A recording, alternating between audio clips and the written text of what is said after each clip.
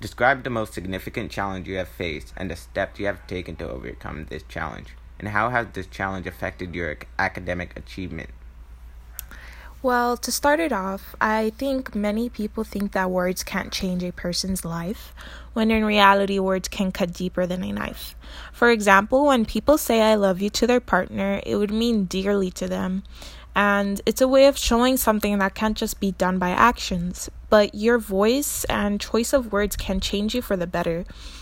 Throughout my elementary and middle school years, I would get bullied a lot. I remember it like it was yesterday. Many people would try to throw my lunchbox into the trash can, then would tell me to go pick it up, while others drew on my neck or took pictures of me in the bathroom.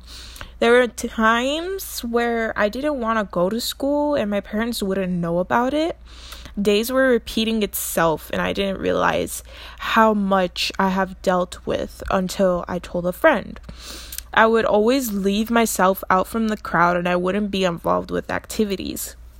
And I was shy and I didn't know how to stand up for myself until one day where I had enough.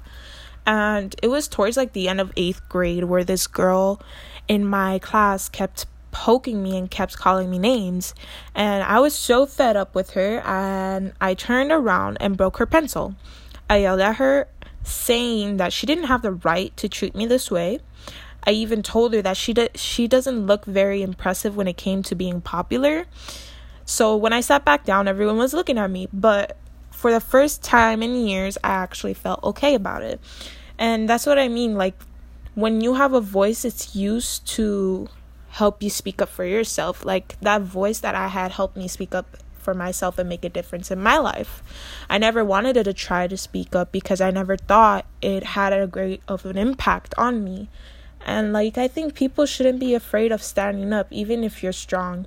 Having a voice is something that nobody can take. How do you feel since you told me all of this? I honestly feel great about it. I didn't really think I would tell anyone this story, but I feel proud of myself since I stood up and everything.